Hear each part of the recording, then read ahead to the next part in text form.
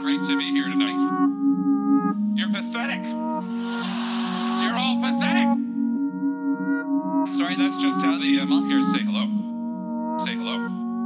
Parce que c'est moi. Okay, hello, and welcome to Undecided Podcast, the Canadian politics podcast without the bullshit. My name is Tara Mahoney, and I'm here with a very extra special, dare I say, my favorite guest co-host of all time. It's Taylor Scollin. Hello. Hi, Taylor. Hello. It's weird to say your name like that. Yeah, you don't usually say my last name. No, or even your full name. Yeah. Taylor is the co-founder of a media group called North 99, which is a progressive media company. Check them out, north99.org. Yep. Follow their Instagram memes. They're great. Mm-hmm. Totally biased because I happen to sit on the very important board of directors for this company. Mm-hmm. And also Taylor is my partner of the last 6 years. Yep. So we're coming to you live from beside our bed, in between the closet and the bed, doing this like high budget, high key, expensive. Okay, I'm gonna. That's enough. That's enough. Okay. Are you gonna keep that in?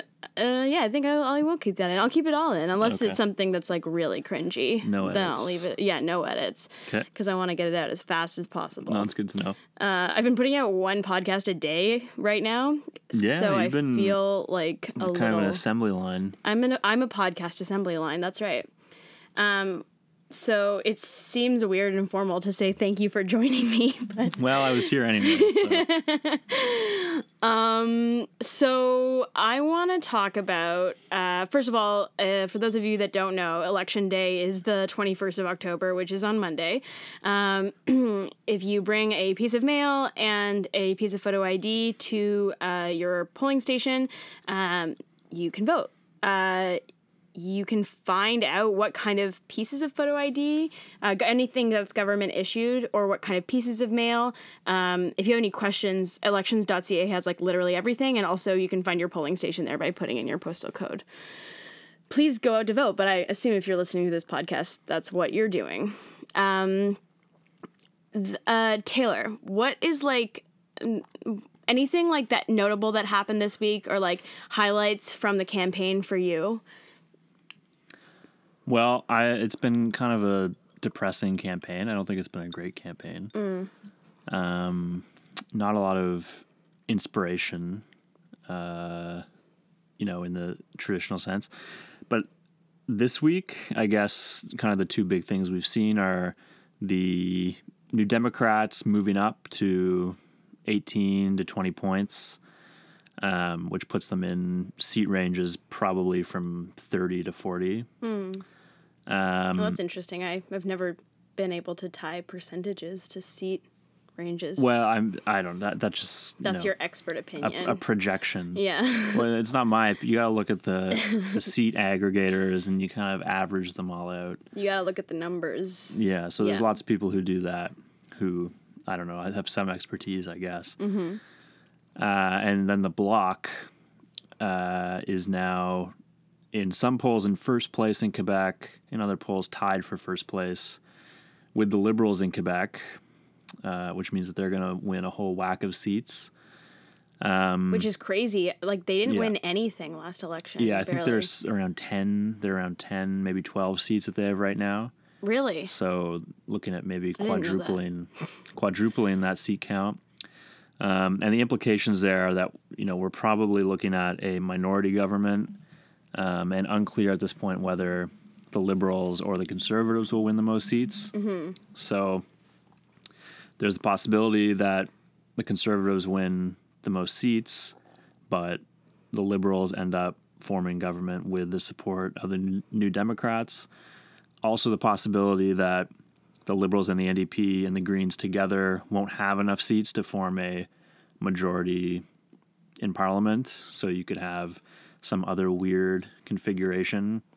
The Bloc leader today was talking about how he is not going to support any government that wants to get rid of the carbon tax, which would puts him preclude Andrew Scheer's Conservatives, because that's his bread and butter is abolishing the carbon tax. So kind of what was a pretty boring, steady election has turned into something that's pretty chaotic in the past 5-10 days. Would you, from your perspective, is it like chaotic in a good way, or like chaotic in like a turbulent way, or like a bit of both? Well, so I think the rise of the Bloc is probably chaotic in a bad way, because that opens up a whole can of worms around separatism and nationalism in Quebec that I think is, as someone who would prefer the country stay together, obviously that's troubling for me. But I also think it saps a lot of energy out of the out of progressive forces if that sort of political energy is directed towards nationalism. So I think that's problematic. I mean, as a progressive, I would like to see a government that is going to pursue the most progressive priorities.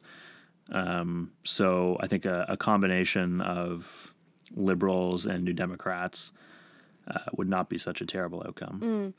And can we talk for a moment about like a coalition versus like a formal coalition? Because I heard on like another politics podcast I listened to the other day that like it's like there's like the difference between like the NDP supporting the Liberals by like not by like allowing them to or like not by not passing like a conservative budget or something like that. And then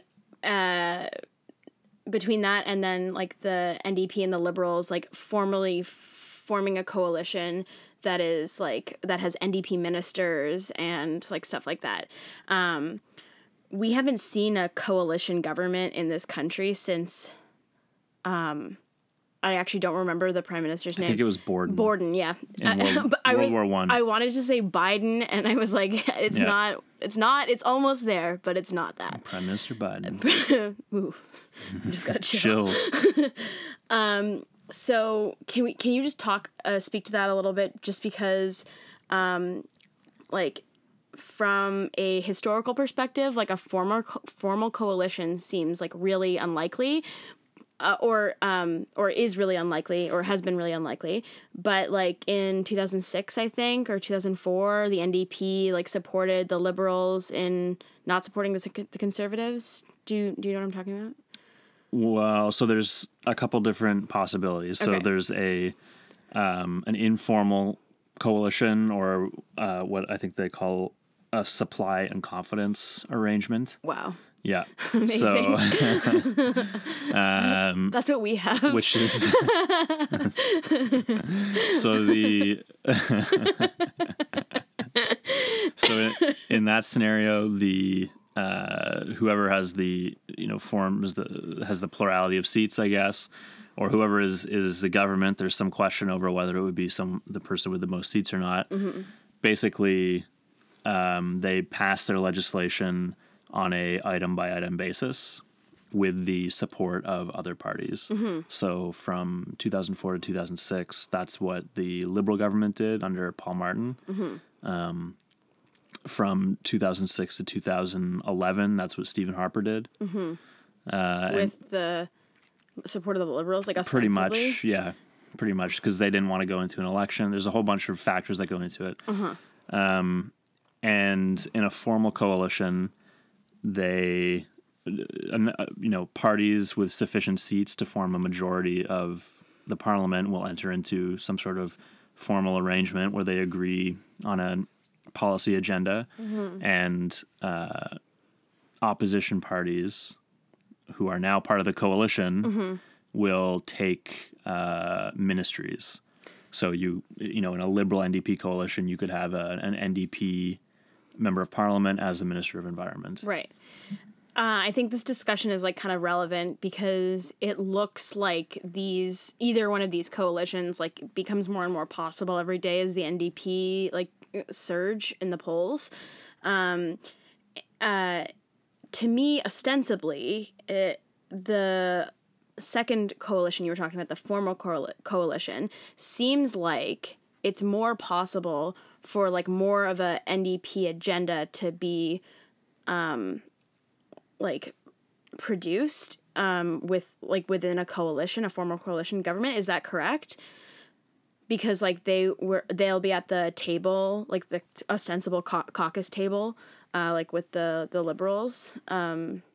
Yeah, it's likely that they would get more of what they want through that sort of arrangement, but it depends on a whole bunch of factors. Like what is the willingness of all the parties to have another election, because you have to be willing to pull the plug on the government if you're going to have any leverage over them. And there's questions as to whether the NDP are in a position to do that, given that they don't really have any money. But maybe they are. I don't know. And, how willing are the Liberals to pass a NDP agenda? There's a whole bunch of factors that would go into that. Right.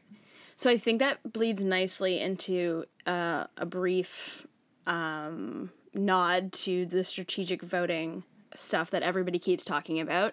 It's basically like all of the news articles now, which I don't know. I kind of find it like a little bit depressing just because I feel like stuff like strategic voting like really makes a barrier to like a lot of people voting at all, but also like just making a decision. Like people, it's so hard just to like get like a good kind of overview of all the party platforms and like make an informed voting decision, let alone, be like, okay, what is like the percentage of like likelihood that Justin Trudeau will be able to form government, and like, do I have to vote for him to make sure that Andrew Scheer doesn't get into power? What's your stance on strategic voting? Yeah, you're right about that. I think like it's a lot to expect people to, look at all of the poll aggregators and the daily tracking polls and try to figure out, okay, I'm in this riding, so that means that I need to be voting this way if I want to get this outcome.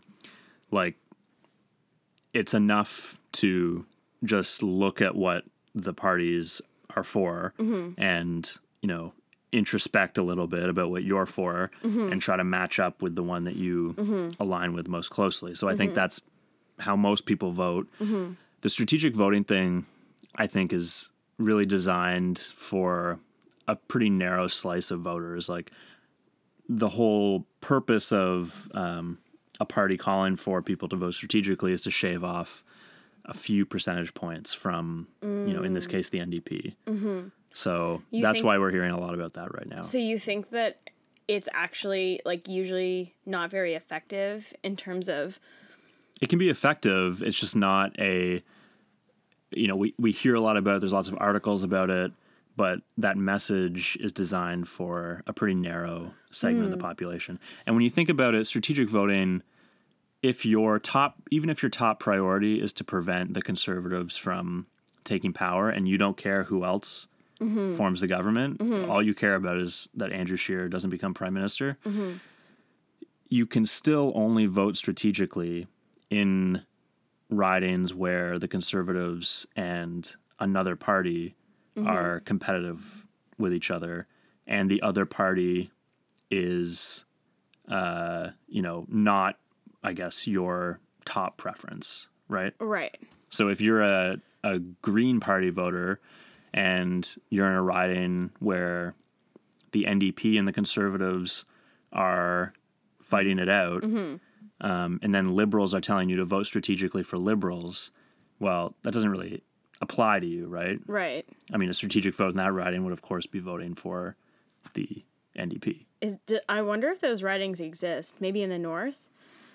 I think there's probably ridings like that exist. There's An also NDP there's some ridings that are riding. four-way splits too. Oh. So in that case, who do you vote for strategically? Yeah. And in our riding, it's a Liberal NDP riding, so it doesn't matter which one you vote for. The Conservative's not going to win either way. Right. What would you say to someone because I've had a couple people like say this very thing to me. But what if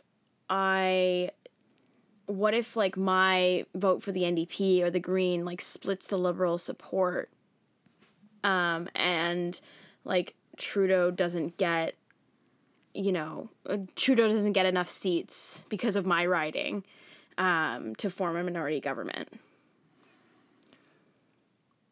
So if you are in a riding where you're considering voting for a party that's not likely to beat the Conservatives in that riding, and because of that vote, a Conservative might win your riding, then you might be contributing to the Conservatives winning because they might win that seat. That's the argument that proponents of strategic voting make. But what you're talking about is people saying, I'm in a riding where the Conservatives have no chance of winning, but if I don't vote for the Liberals, and the Liberals might not get enough seats overall to form government, but then you would run into a situation where that seat, rather than going to the Liberals, goes to the NDP or the Greens. Who still have to support a Liberal. Right, in which case they could, either enter a coalition or some sort of other supply and confidence arrangement with the Liberals in some sort of progressive coalition, right? I ultimately agree with you. I also think strategic voting is like such a cynical and like sad, like... Yeah, it's really annoying and obnoxious, I think, to tell people that you have to vote this way. Yeah. Especially in the context of this government, which promised to get rid of first past the post. Oh, yeah, coming from like the Liberals. Yeah, especially. so I think it kind of rubs people the wrong way, rightly so. Yeah, that's a really good point. Speaking of rubbing people the wrong way, we're going to talk about the Green Party platform from leader Elizabeth May, who really, really viscerally is not a fan of Justin Trudeau's, which we saw at the debate 2 Mondays ago, I think. I felt like watching her, it was like, she was like, I'm so disappointed in you, like when she was talking to Trudeau, it was like, and I wouldn't want to have like Elizabeth May say that to me. It'd be like your grandma saying like you're a failure. Although, well, maybe Elizabeth May is also kind of annoying. Yeah, I guess depends on your take on Elizabeth May. Yeah. But I thought like that was I thought that was a good moment for her in the debate. Anyway, that was just like a kind of inelegant way of segueing to the platform. Yeah, they're never smooth. Sometimes they are. Mine are never smooth. Yeah, just like, let's just be jagged and like blunt. So what I wanted to do first was like read this pledge that the Green Party has made to transition to a green economy, because I like the language a lot that they're using, and I think it's an interesting kind of pledge they've made in terms of like the way they want to shift like priorities and values in Canada. And I think this is unique in terms of the party platforms. Like none of the other ones have something like this. Okay. So it says the green economy, the key elements of a green economy are measuring well-being rather than gross domestic product as a sign of progress, which I really like personally. Okay. Embeds conservative society values rather than consumer society values. Powered by don't love that. We can get to that. Yeah, let's talk. I'll like asterisk that. Powered by renewable energy, designed around closed loop production systems, which I don't know what that means at all. Me either. Who cares? Organized for zero waste generation. We're not supposed to be experts. Yeah, here. No, we're just having a conversation, folks. Yeah. organized for local food security, guarantees everyone a livable income, provides affordable housing for everyone, provides universal comprehensive health care and education, protects minorities from discrimination, ensures gender equality, builds community resilience and self-reliance, and ensures fair taxation and fiscal stewardship.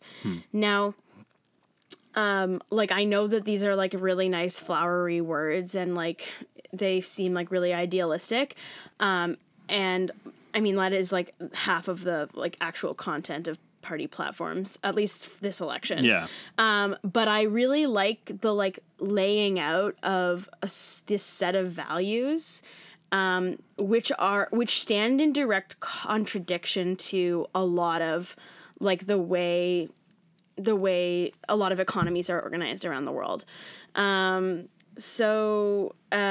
Thoughts generally on that, and then we can get to the conservers, like, with the specifics of the Conservative Society bit. Oh, sure. Well, okay. Well, yeah, no, I agree with you. I like they've kind of produced, like, a wish list for progressives. So I think that's positive. Like, there was a long time when the Green Party was kind of like, conservatives with bicycles is what people would call them. Oh my God, that's funny. Because they were, we're fiscal conservatives, but we also we're environmentalists. This is when they were, like, in, like, 2004, 2006?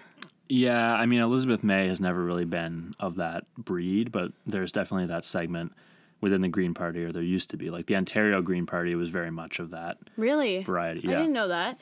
That's interesting. So they've obviously, they're, shedding that entirely. This is, like, a very progressive mission statement, I guess, that they've outlined here. So, okay, talk to me about the Conservative Society versus the Consumer Society. Well, I mean, we've had this discussion before, but I just don't like this. Sure. I mean, I just don't like this ethos, I guess, in the green world or ecosystem about degrowth and like this kind of eco-austerity politics where we all have to reduce consumption and go back to this more primitive form of organizing our lives where we all paint and get all our food at farmers markets. Like, I think if we're going to have a sustainable society and economy that delivers a better quality of life for poor people and working people, then that requires growth. And I mean, there's nothing there's not a lot in the Green platform that actually limits growth. Like, a lot of the stuff that they do requires us to grow. Building new clean energy and new train tracks and all this stuff produces a lot of growth. Yeah. Retrofitting buildings even. Right, but it's still part, you can tell that it's still part of their ideology. That's interesting. I don't think we actually really need to go into that too much more. No, it's kind of in the weeds. I really do like that. I noticed it when you read it. I do think that it's something worth generally talking about, but especially since the platform doesn't really, take a lot of actions. It doesn't even like this is the only time that's mentioned. Yeah. And I don't know, from what I saw, there wasn't a lot of platform bits that spoke directly to that or would actually achieve that. As you said, a lot of them require growth. So that's the kind of general mission statement. I like what the Green Party did with their platform because they made a lot of really bold policy proposals because they could. And honestly, I bet you that has to do with why they're doing relatively well in the polls as to before in relation to how they were doing. Although declining. Yeah, I mean, I guess as a consequence of the NDP surge, maybe. It's probably a part of it. But I am really interested. I mean, it's too bad that they're so they're doing so poorly because I would love I personally, like, as a progressive, love this platform. Like, I like a lot of the ideas in here. I think it's kind of beautiful, actually. So shout out to my mom, who I just sounded a lot like there. Oh yeah. Yeah. That's true. Yeah. So Spooky. ooh, Halloween. It's happening. I'm going to dress up for my mom as Halloween. So the green, so the first, like, kind of, this is like one of the biggest pieces for the platform, which is they want to implement something called what they call a guaranteed livable income through the Council of Canadian Governments, which is the provincial governments, I think. I guess. I've never heard of it before. I think it's something that they would form. Anyway, they mentioned the provinces in a second, so I think that's it. Anyway, that will settle on a level of income for each province. So this, they insist, is the first step towards eliminating poverty altogether. And I just want to read one more excerpt because this is super important and kind of speaks to, or could speak to, the conservative past of the Green Party. So it says the guaranteed livable income will replace the conservative array of income support. Sorry, not conservative. The GLI, the guaranteed livable income, will replace the current array of income supports, such as disability payments, social assistance, and income supplements for seniors, building on the MBM, which I don't know what that is. Building on the MBM? Yeah. Where does it say that? Right there. Yeah, I don't know. Anyway, payment would be set at a, quote, livable, unquote, level for different regions of the country. Oh, market basket measure. Oh, wow. That's a nerdy thing to know. Yeah, no, I know, it really is. It's the measure of poverty based on what you can afford to live at a basic level, like your groceries and stuff like that. Right. So this basically means that it would just be dynamic based on the region and the cost of living for that region, right. Which is awesome. Or seems awesome, given that they vary such a great amount between cities and rural areas in Canada. The negotiation to implement a livable income across the country would take place through the Council of Canadian Governments. Again, I think something that they're forming. Unlike existing income support programs, additional income would not be clawed back. Those earning above a certain total income would pay back the guaranteed livable income in taxes.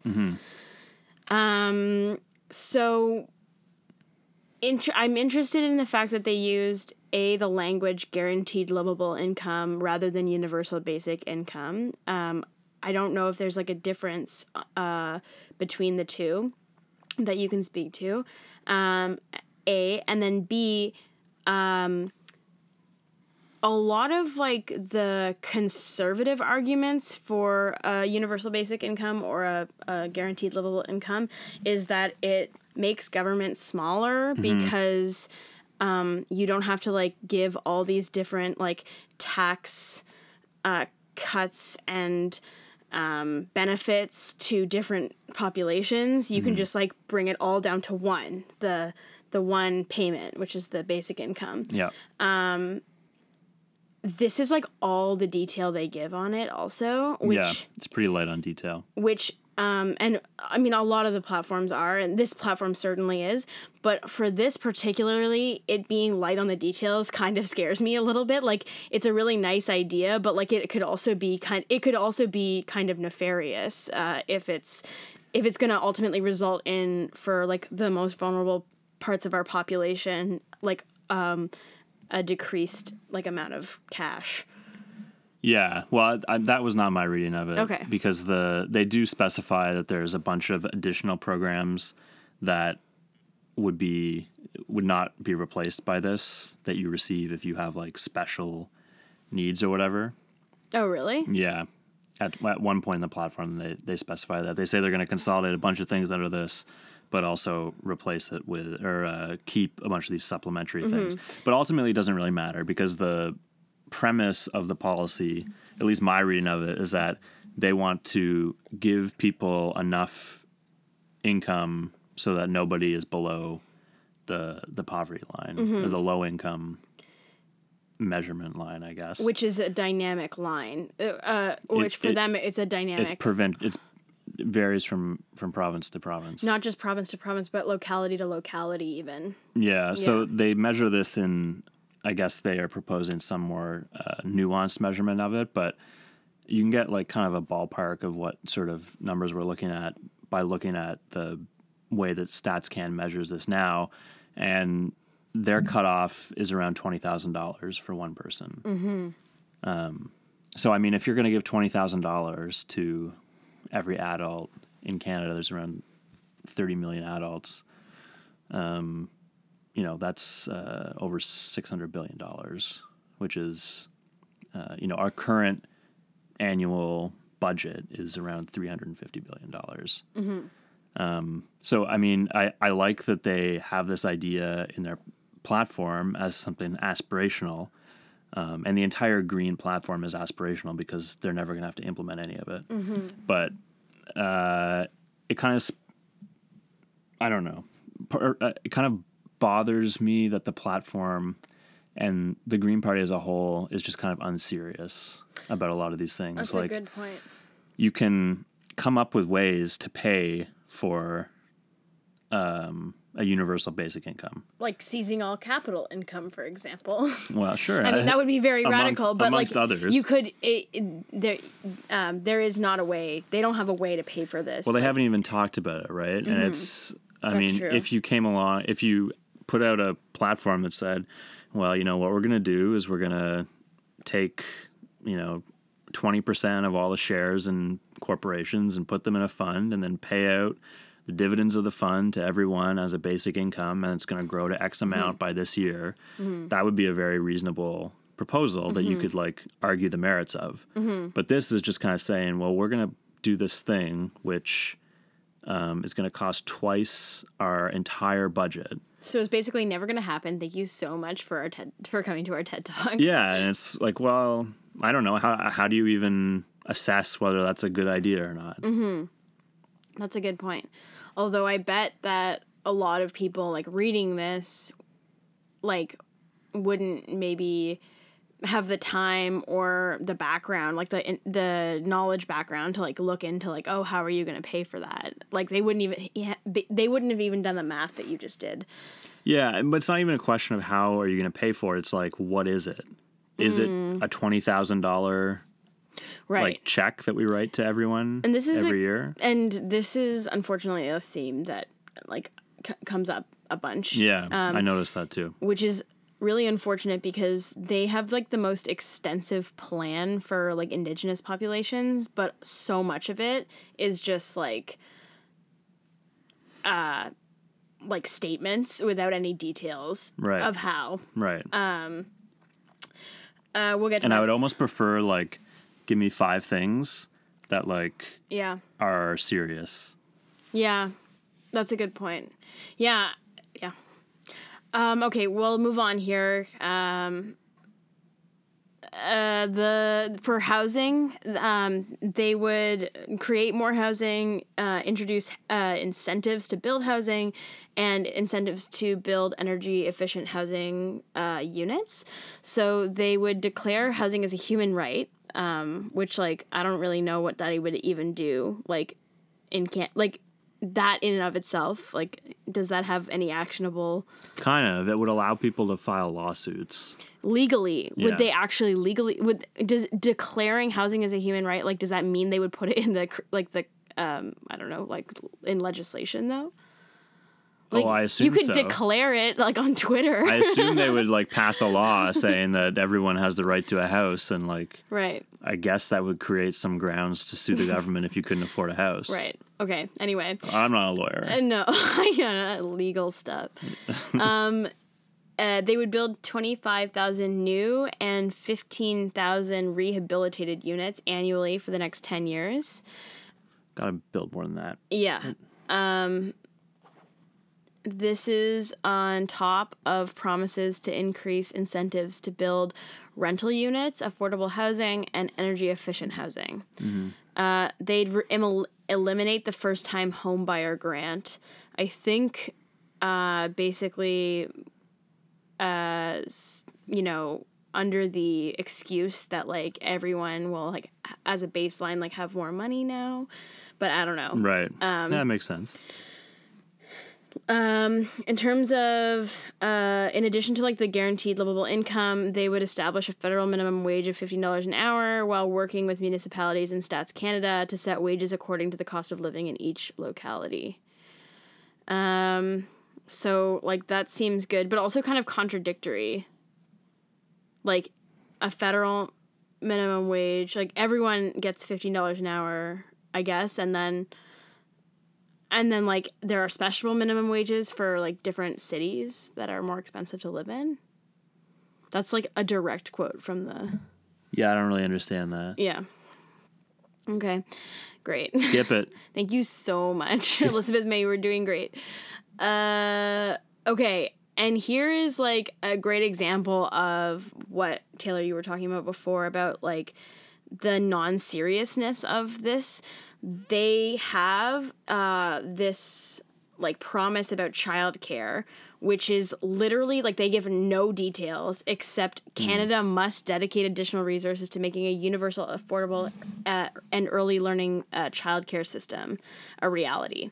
So, and they say the same thing for childcare generally, not just early learning childcare. So like all children that need supervision should have like universal care.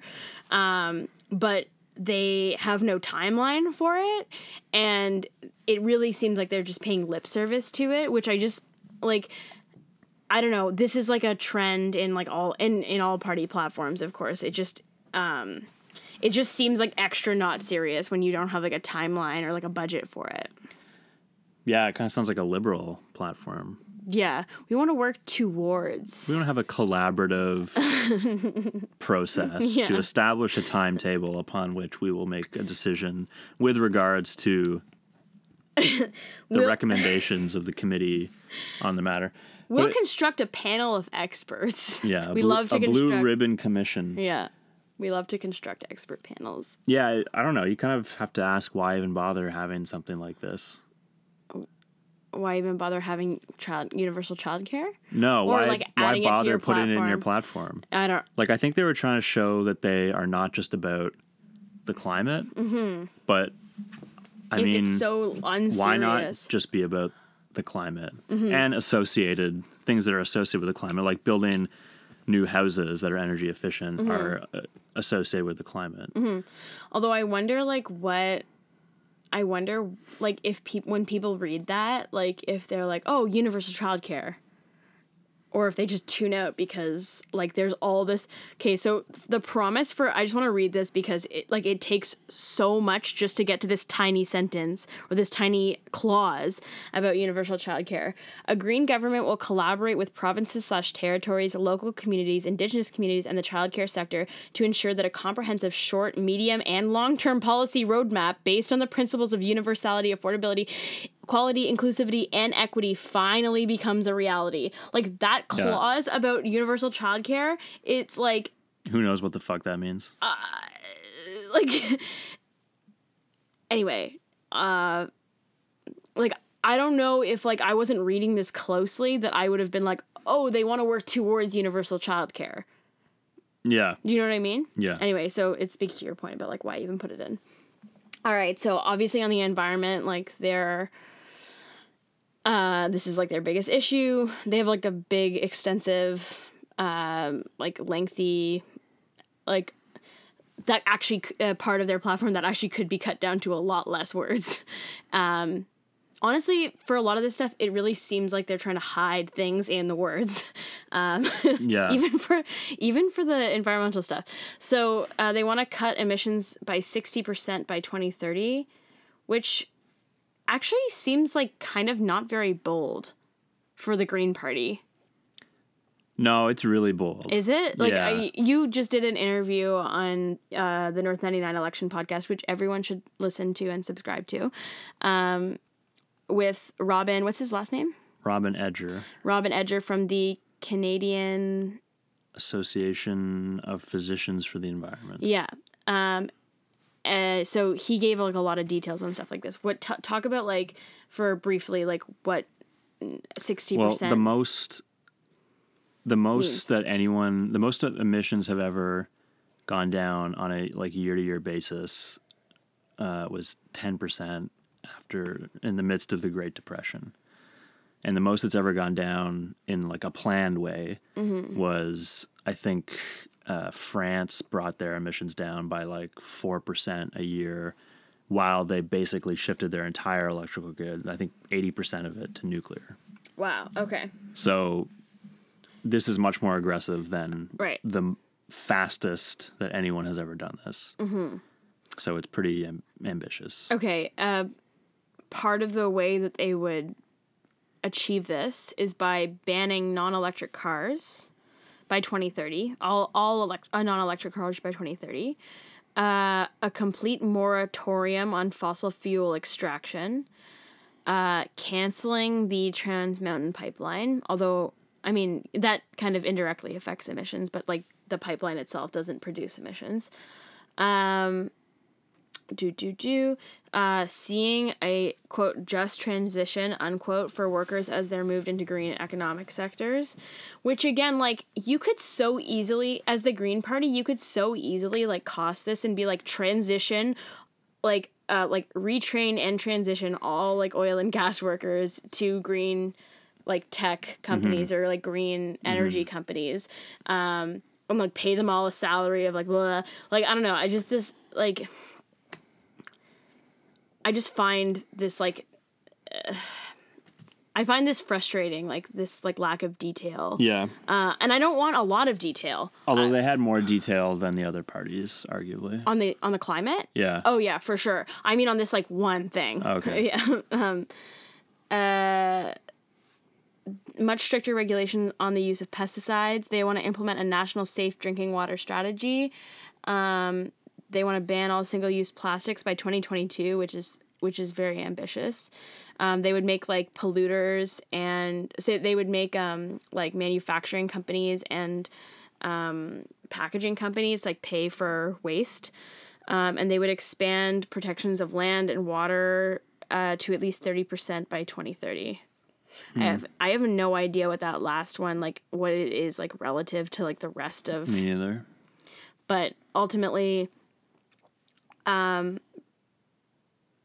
like obviously like the Green Party is like the best on the climate. Like they definitely have the most ambitious plan. Although the one thing that I don't like about the Green Party is that they are pretty hostile to nuclear energy, which, you know, if you want to hit those targets, is probably necessary. On almost every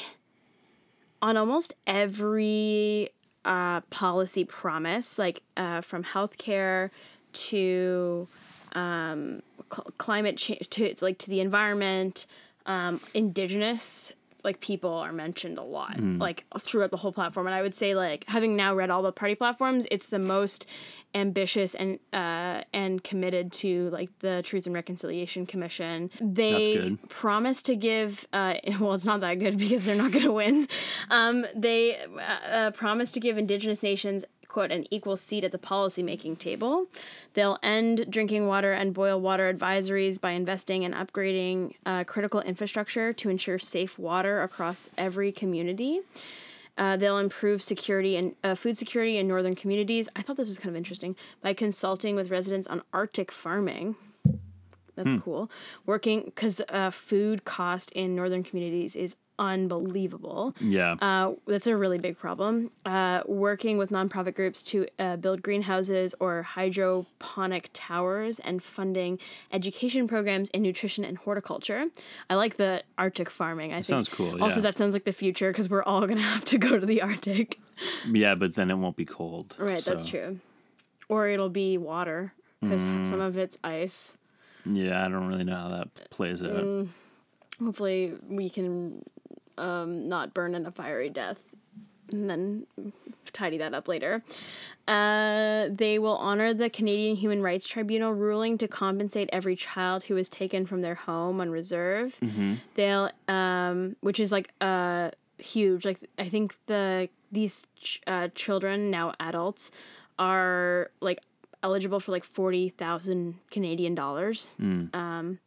They'll enact the UN Declaration, which is actually not a lot of money considering like you ruined their whole life. But anyway, they'll enact the UN Declaration of the Rights of Indigenous Peoples.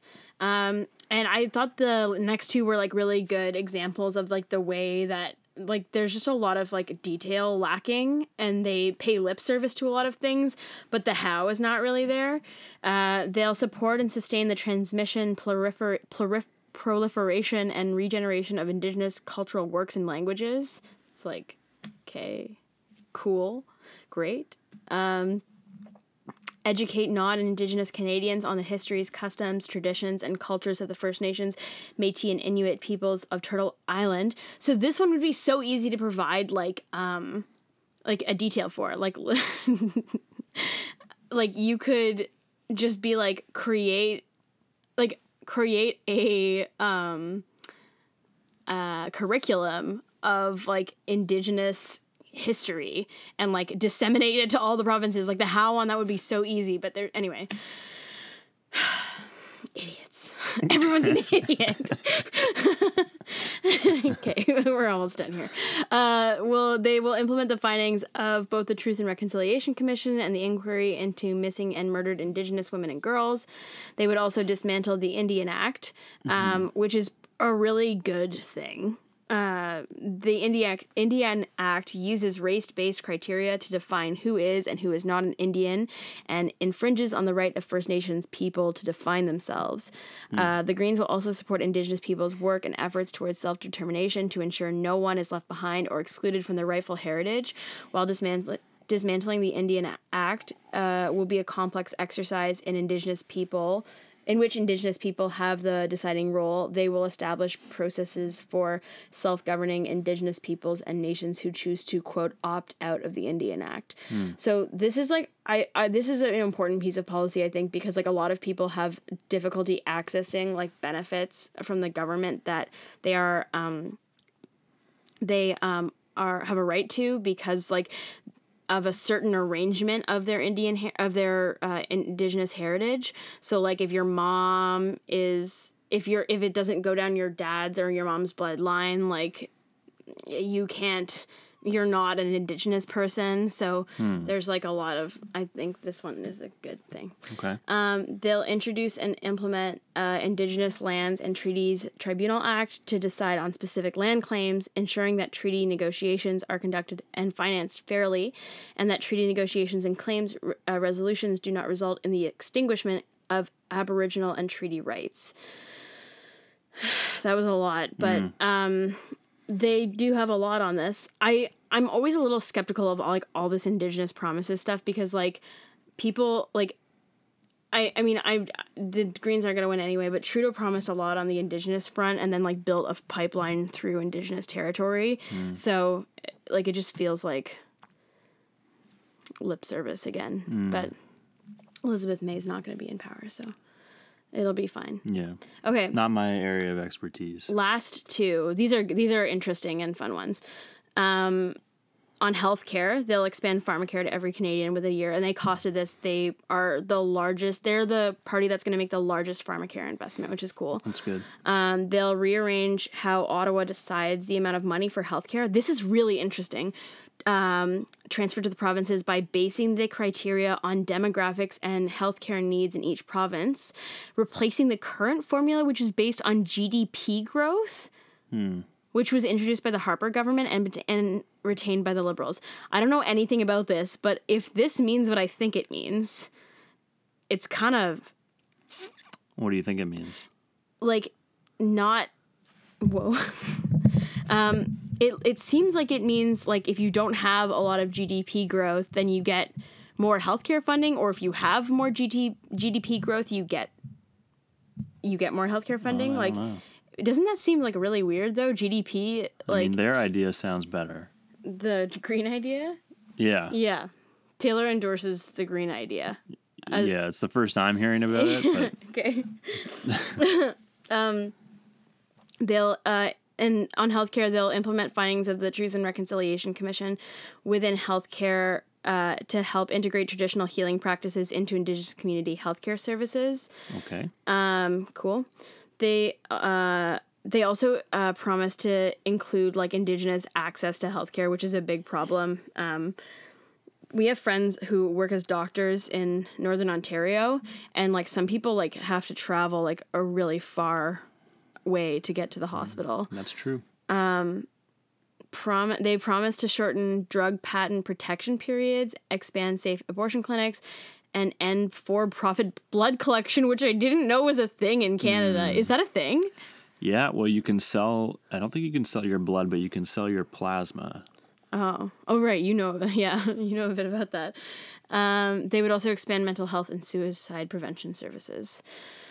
On the opioid crisis, they would declare it a national health emergency, which is I think the only like rational response to this fucking horrible thing that's happening. They'll invest in more supervised consumption sites in order to reduce harm, which is good. They'll treat it as a healthcare issue and not a criminal one. They also stress that drug possession should be decriminalized, which will ensure people can access they will ensure people can access a screen supply if necessary. The Greens also want to increase funding to local organizations to test drugs while making naloxone, a drug that reverses overdoses, more available. So this is really interesting because like a lot of young people like will do like hard drugs that could be laced with like really harmful substances like fentanyl. And even though like they are aware that, you know, they could be like dangerous, some of them, actually most of them aren't. Like I feel like a lot of people don't really know about this. But anyway, this like, I don't know, testing drugs is like a good move. Decriminalizing sounds like a good possession. idea. Yeah. Yeah, I'm for that. They will lower cannabis prices to compete with illegal sellers of weed and allow CBD oil to be produced and sold as a natural health product. I strongly support that. I care a lot about that, actually. That's a great idea. And they'll remove sales tax. It's not the same. They'll remove sales tax on medical cannabis products. It isn't the same. I don't agree with that. I think we should increase the taxes on weed. And on alcohol? Well, we already have. I don't know what the taxes are like on alcohol. I don't know. Well, anyway. You know what I mean, though? People aren't buying illegal weed because it's cheaper. It's because it's like either better quality or they can get the like product types that they can't get legally. Wait, so you don't go... So that's why you support higher taxes on weed? Well, I support higher taxes generally, but you don't go to a moonshine distillery to buy alcohol because you save like $5 because there's no tax on it. You just go to the LCBO. You don't even think about it. Mm-hmm. Yeah. Anyway, probably not the most important issue in here. Well, I mean, CBD oil is very important. Really important. Okay, so this is like the last section. They want to eliminate tuition fees and forgive all existing student debt, which is 10 out of 10 idea. Good policy. They promise to ensure universal access to post-secondary education by redirecting existing spending on bursaries, tuition tax credits, saved costs of administering the student loan system, and the hundreds of millions of dollars of student loan defaults written off every year. The federal government would also give provinces more money every year to fund post-secondary schools. This one like actually seems like one they thought through and like seriously costed. Yeah, that sounds good. Yeah. One thing about like free tuition is like I feel like a lot of people don't like really think about this, but like a lot of young people don't go to school because they don't want to like get into student debt. I feel like this goes between you and me. It obviously goes without saying, but like I think some people, choose to not like opt out of post-secondary education because they can't afford it or they don't want to like be melting under the heat of student debt. No, people have a lot of student debt. Yeah, even in Canada, where we have like a relatively cheaper like education post-secondary education system than the US. And they're better than the NDP on this. The NDP just want to get rid of the interest that's and they walked it accrued on back. student debt. They walked it back. Like they were originally wanting to cancel all student debt. Oh, yeah? And eliminate tuition. Yeah, that was the original campaign promise, and then they walked it back. Oh. Which is like extremely disappointing. Like, Yeah. who are you trying to? What is your audience? I don't know. I think Jagmeet's getting some bad advice sometimes. Yeah. Although I liked his TikTok video today. Nice work, Jagmeet. This one I just wanted to mention before we kind of wrap up here is that they would reform sex work laws in Canada. They would make the sex trade legal, and with the in an effort to make sex workers more safe, which is pretty progressive and cool. Yeah. Too bad it's not going to happen. Yeah, well, I mean, I feel like their role is kind of to introduce these ideas into the discourse, but they have so much going on in their platform, this campaign, that I'm not sure that they've been really successful in doing that. Yeah, that's true. They need, although, like, I know that Bernie Sanders doesn't, like, have as much going on, but he has, like, quite a few things that he wants to do. And like he's able to articulate them in like he could be president. Yeah, like, I know. I'm saying it's possible to like have like a pretty good amount of like promises, but like distill them down in like, you know, a 2-minute bit and like, you know. Yeah, Elizabeth May she's not good at doing that. No, she really can't. No. Actually, none of them really are. But she is especially bad. I mean, Andrew Scheer, like we really know that he doesn't like the carbon tax. We really know that. Yeah. Yeah. Okay, well, I think that's all. That's all we have on the Elizabeth May platform. Okay. The Green Party platform. Yeah. Okay. Taylor, it feels really weird to do this, but thank you so much for coming on the podcast. Yeah. So nice. No, so nice it's for great me. to be here in my bedroom. Yeah. So this will come out tomorrow, Friday, the 18th of October. You'll have the weekend to binge listen and then hit the polls with your decision on the 21st of October. So send us your questions in Instagram DMs or Twitter. We'd love to talk to you and see you next time on Undecided. Bye. Bye-bye.